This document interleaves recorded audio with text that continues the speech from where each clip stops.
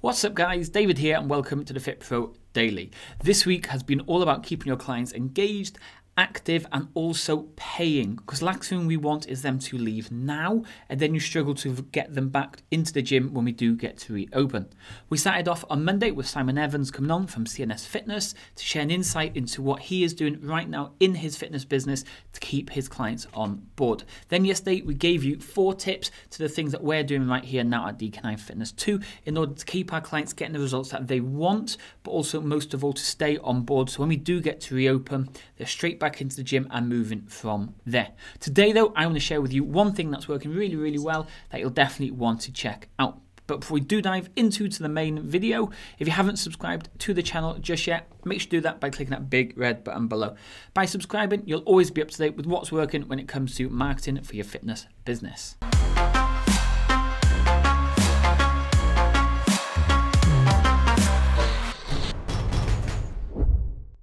Okay, so we talked yesterday about setting times for your sessions and getting people to actually book in. We then mentioned that maybe we shouldn't be reaching out via Messenger and trying to communicate the whole thing in the actual Facebook group or in your community area.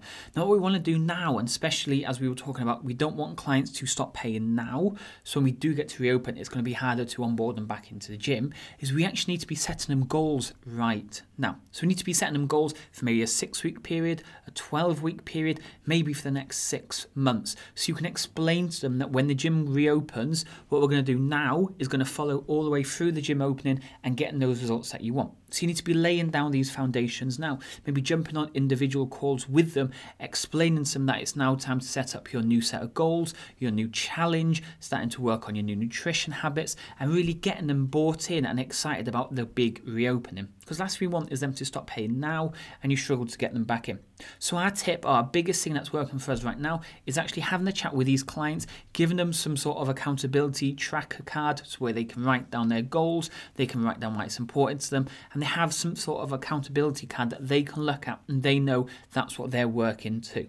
The last we want to do is just keep keep clients paying monthly. They're not really sure what their focus, what their goals are, because we're now going from lockdown to being able to reopen. Everything's going to be a little bit all over the place, especially with work and school and childcare and everything else that's going on. So we need to make sure that they are still focused on the results that they want for their health and fitness goals, plus they're also a member with you. So sit down with them, reach out to them, give them some sort of download to complete, get them to set their goals for the next 6, 8 or 12 weeks, hold them accountable, push them through it. So then as we go through the rest of this lockdown into reopening, they're going to still be with you and they're going to be excited to want to get back straight into gym and motivated to go from there.